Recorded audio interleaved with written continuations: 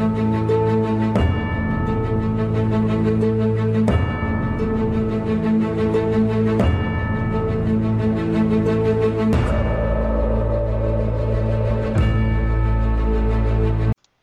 are listening to the Bellator Christi podcast, brought to you by BellatorChristi.com.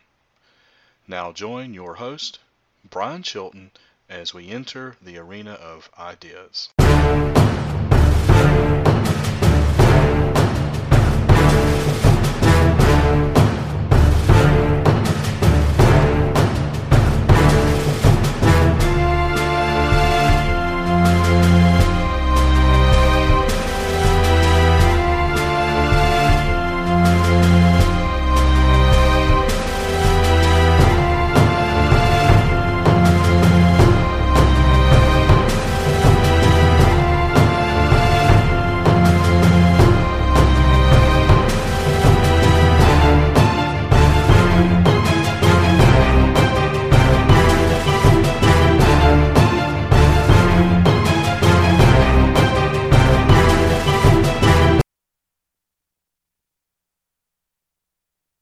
Have a special card here from us. For those of you with us on Wednesday night, you know, a few weeks back we had a missionary from the Philippines, actually a pastor from the Philippines by the name of Nani and his wife Lorna Catalan. We took up a donation for their church. They're looking to build onto their church, and so he sent a card. It says, "Dear Brother Brian and the Huntsville family, a note to tell you thanks so much. You always have a thoughtful touch. We'll uphold you always in our prayers to the throne of God's grace. We love you and we'll miss you all, Nani and Lorna Catalan." So we do want to continue to pray for the ministry of the Catalans in the Philippines, and that their church will continue to bless many over in their area. Today we're going to be in Luke chapter 24, verses 36 through 49. Once again, that's Luke chapter 24, verses 36 through 49. And so we do encourage you, if you have your copy of God's Word with you, to grab a copy and please stand as we pay honor to the reading and hearing of God's precious holy Word, Luke chapter 24, verses 36 through 49. Now as they said these things, Jesus himself stood in the midst of them and said to them, "Peace to you." But they were terrified and frightened and supposed that they had seen a spirit. And he said to them, "Why are you troubled, and why do doubts arise in your hearts? Behold my hands and my feet, that it is I myself. Handle me and see, for a spirit does not have flesh and bones, as you see that I have." When he had said this, he showed them his hands and his feet. But while they still did not believe for joy and marveled, he said to them, "Have you any food here?" So they gave him a piece of broiled fish and some honeycomb, and he took it and ate in their presence. Then he said to them, "These are the words which I spoke to you while I was still with you, and that all the things must be fulfilled which were written in the law of Moses and the prophets and the Psalms concerning me." And he opened their understanding that they might comprehend the Scriptures. Then he said to them, "Thus it is written, and thus it was necessary for the Christ to suffer and to rise from the dead the third day, and that repentance and remission of sins should be preached in his name to all nations, beginning at Jerusalem. And you are witnesses of these things. Behold, I send the promise of my Father to you, or upon you, but tarry in the city of Jerusalem until you are endued with power from on high." Dear kind and gracious Heavenly Father, we thank you for your word and what it means to us. We simply ask, Lord, that you would allow me to speak the words that need to be spoken, hold back any words that don't need to be spoken, and in and through it all, Lord, we ask that you would open our eyes that we would see, our ears that we would hear, and our hearts that we will apply these things and be better for it.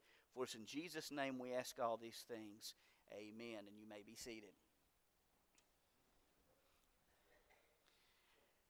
I was asked not to give my source today, but a very good person told me a story this past week in the office that was too good not to share. I have to share this with you. It's a story about a man who had recently purchased a red Corvette. Man, he was proud of this Corvette.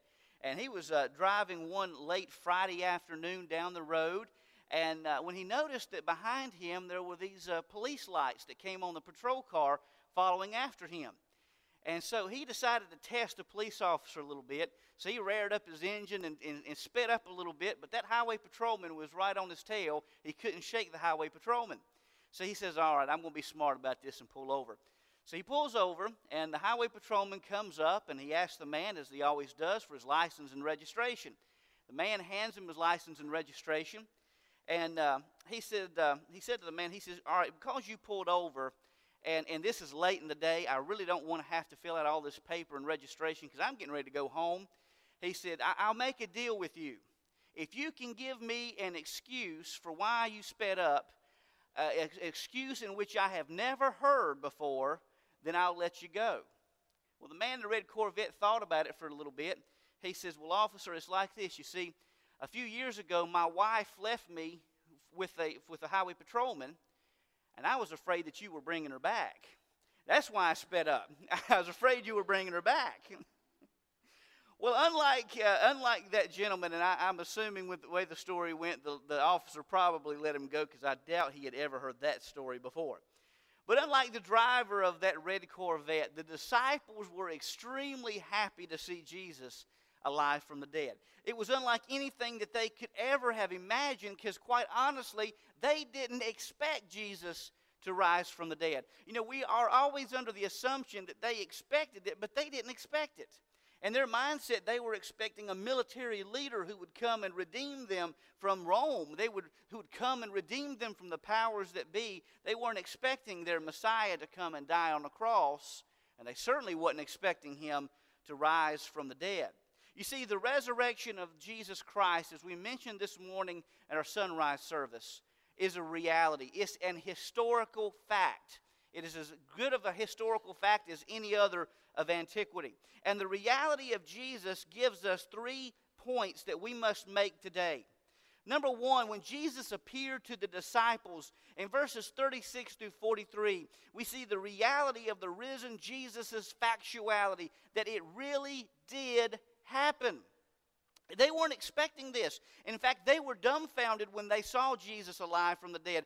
They thought that they had seen a ghost or something like that. How was it that this Jesus, whom they saw nailed to a tree, nailed to a cross, was now standing before them? And if you look back in the Scriptures, you see that Jesus himself stood in the midst of them. He's standing in an accompaniment of individuals. Now, he did make private appearances. We see from the Scriptures that he appeared to Peter individually. He appeared to James individually. He appeared to Mary Magdalene individually. But he also appeared to groups of people. At one point in time, we even hear where he stood before 500 people at the same time who saw the risen Jesus.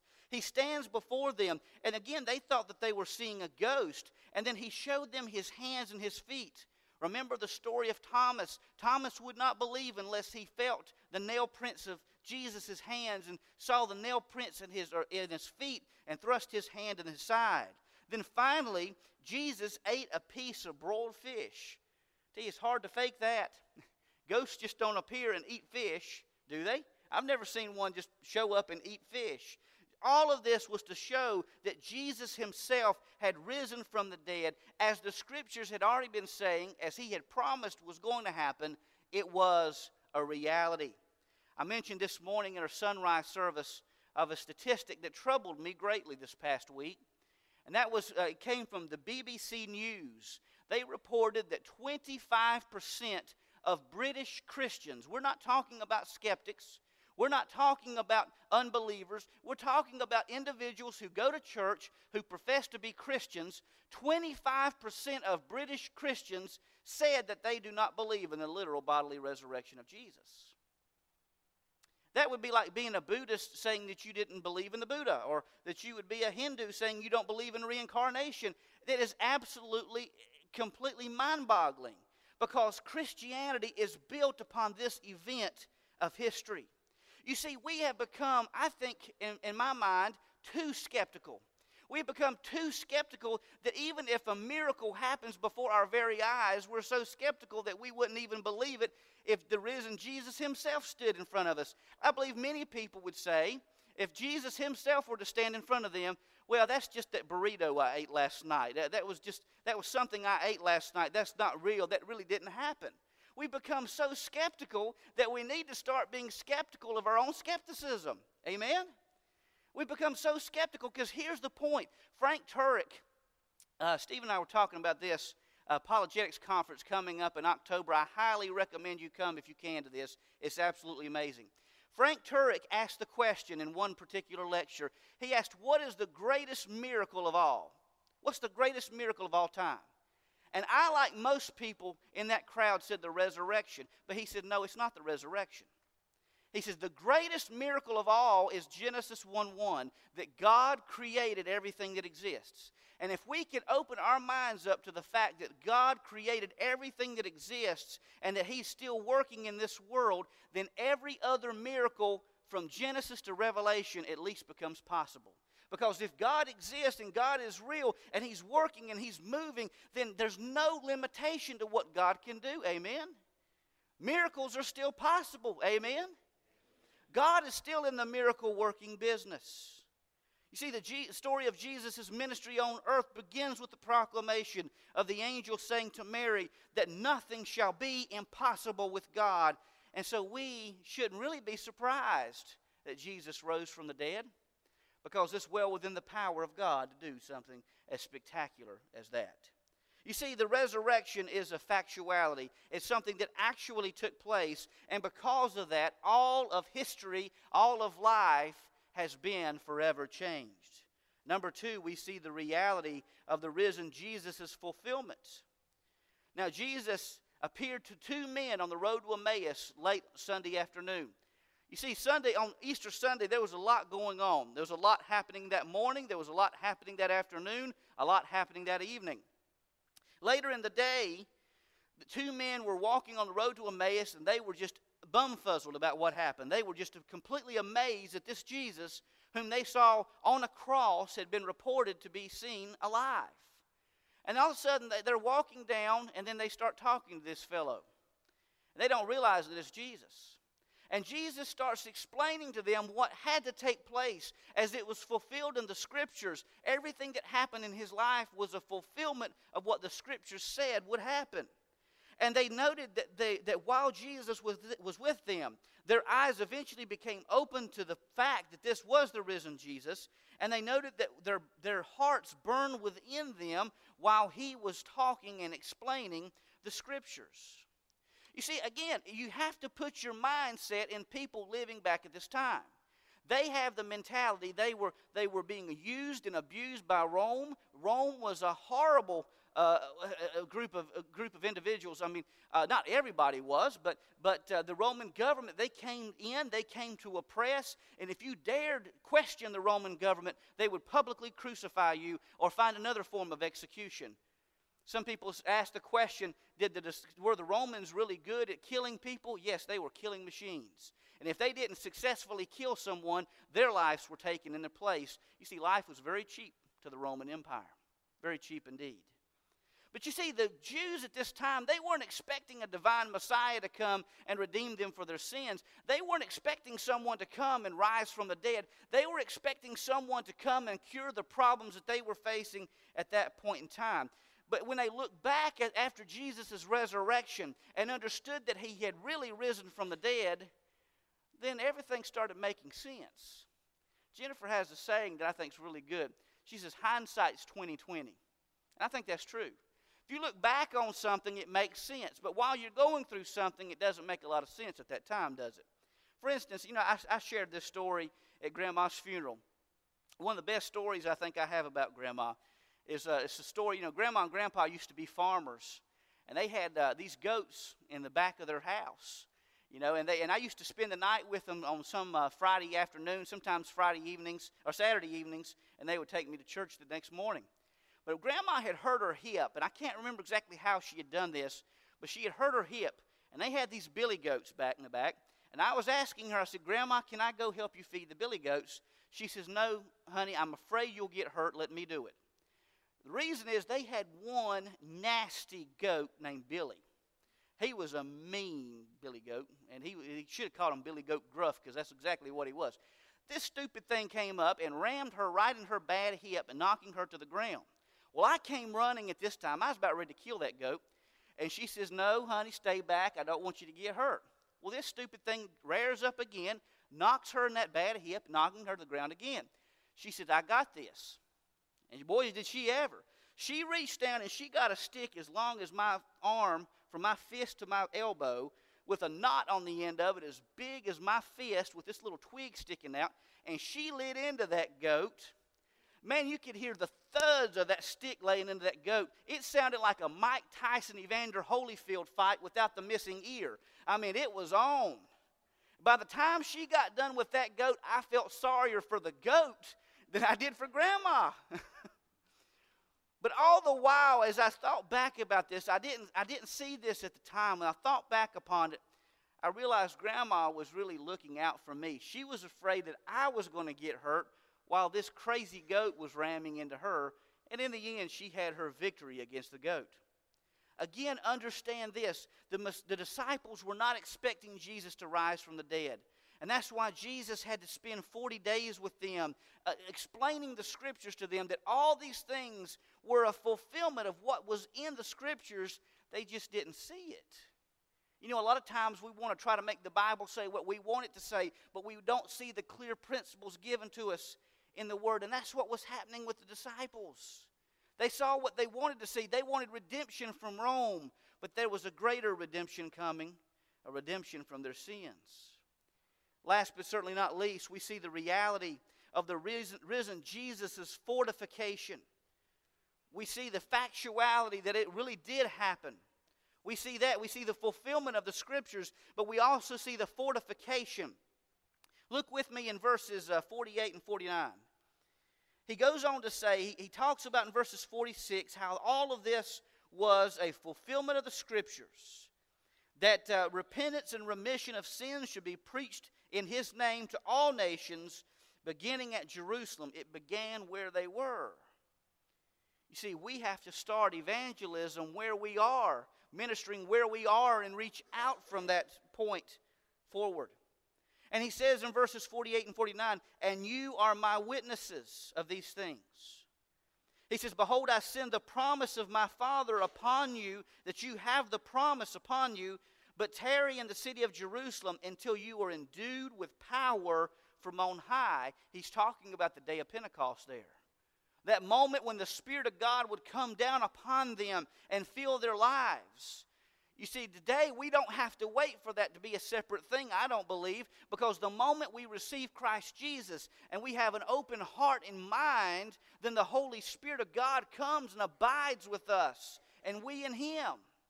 And folks, we are given power to do the work of God because of the Holy Spirit that's come upon us, but He wouldn't have come upon us had it not been for the resurrection of Jesus. All of this is coming about because of the fulfillment of the Scriptures. That word power is the word dunamis in Greek. We get our word dynamite from that word. Now the dynamite didn't come, we can't switch that around. But the dunamis means power. It means essentially the potentiality to exert force in performing some function. Craig Keener notes that Isaiah spoke of Israel being witnesses to or against the nations in the end times by means of the endowment of the Holy Spirit. The Spirit was especially associated with the ability to prophesy, to speak as God inspired a person to speak. You see, you have power within you today. That Holy Spirit of God is abiding in your heart, is abiding in your life, and that was only possible because of the atonement that took place on the cross and the resurrection that took place afterwards. Because Jesus lives, we have that ability to receive His Holy Spirit today, and we receive power to do even greater things than we could ever think or imagine because of God living within us. That's why the Scripture is correct in saying, greater is He that is within us than he that is in the world.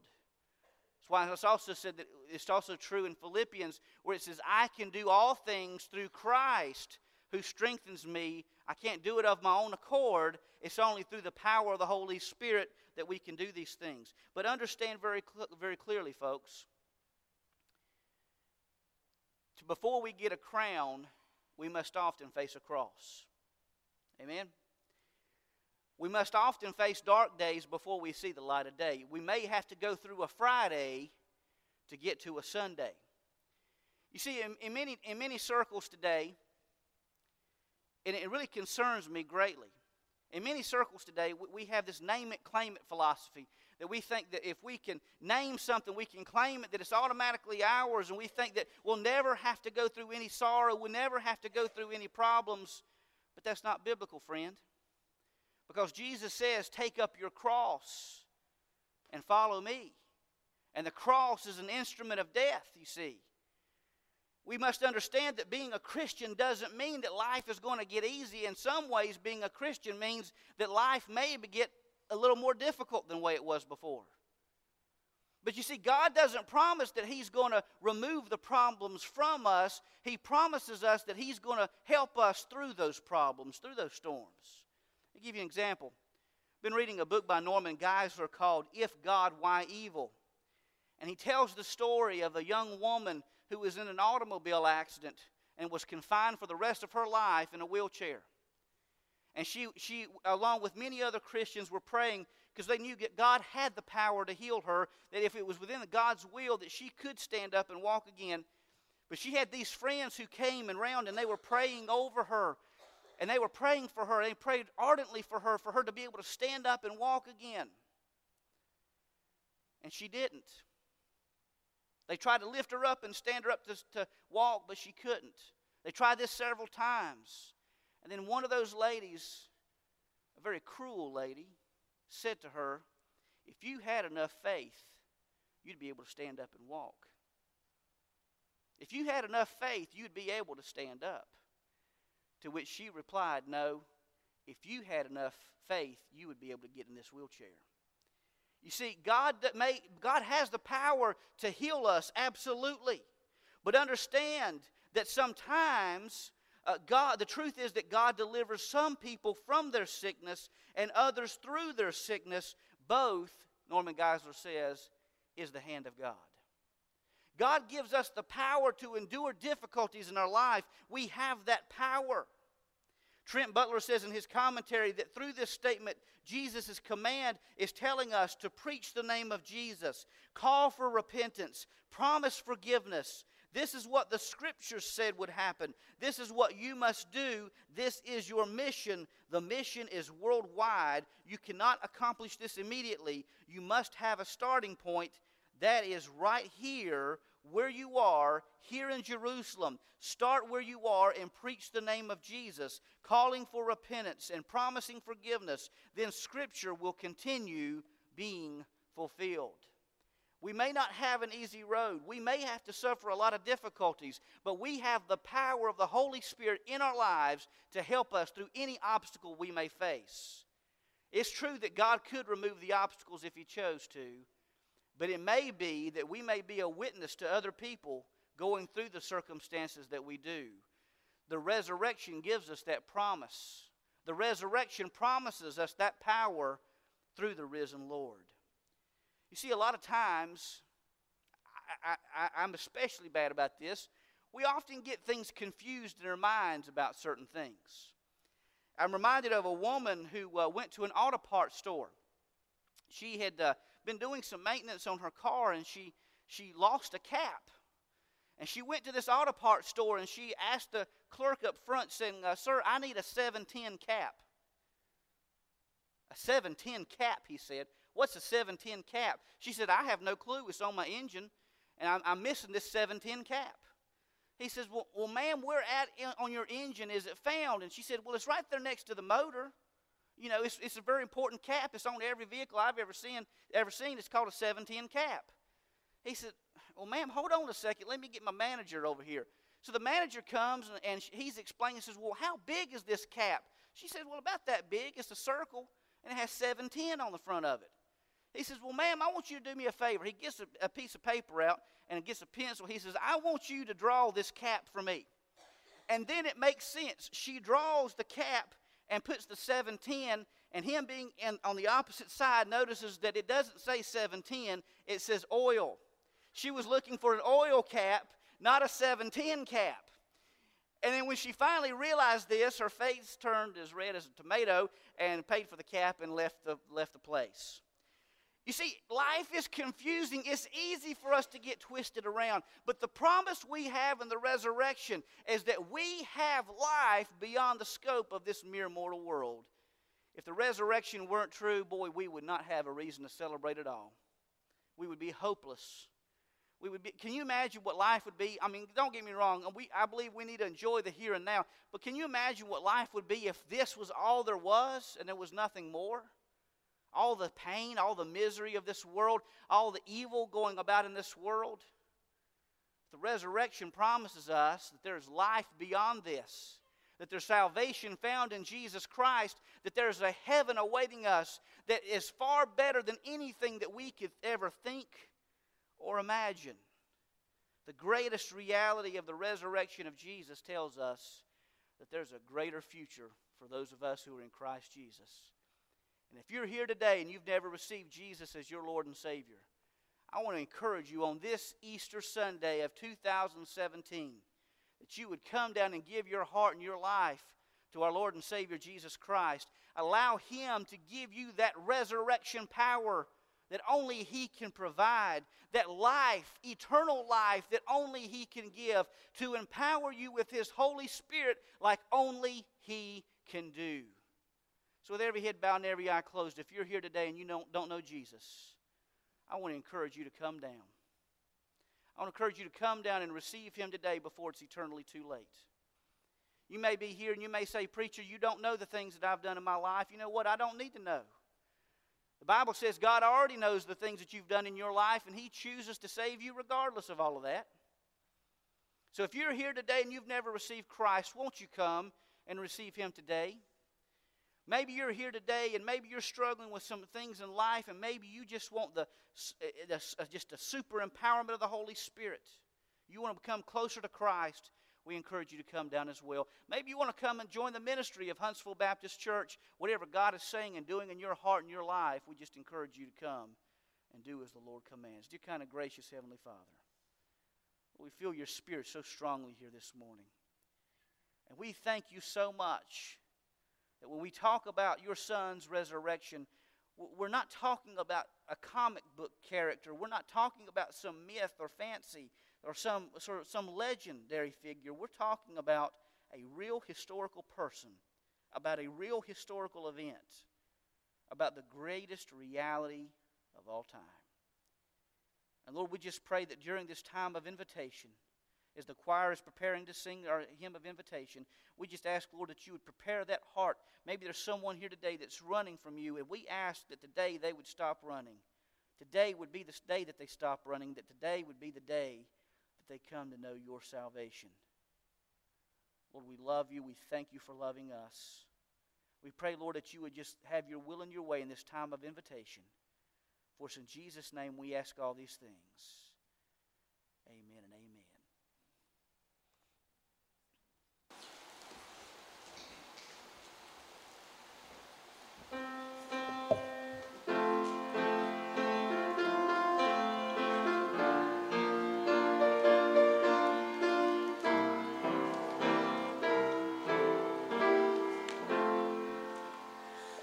The King is coming, the King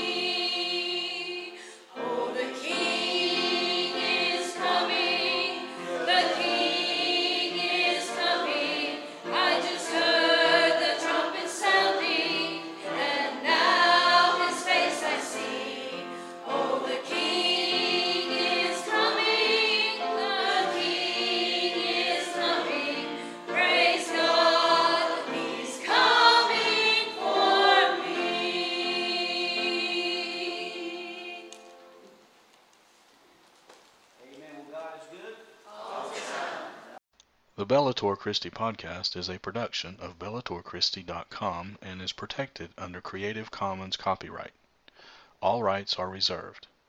The views expressed by guests on the podcast are of those expressing them and may not represent those of the host, Bellator Christi Ministries, or its affiliates. The theme played on the podcast is the song Epic and is produced royalty-free by Bensound Studios, found at bensound.com. Visit bellatorchristi.com and subscribe by entering your email to receive all the articles and podcasts in your inbox absolutely free. This podcast can also be found on several podcatchers including iTunes, Stitcher, and TuneIn. We thank you for joining us today. For Brian Chilton, this is Burl Childers saying God bless, and we'll see you next time as we enter into the arena of ideas.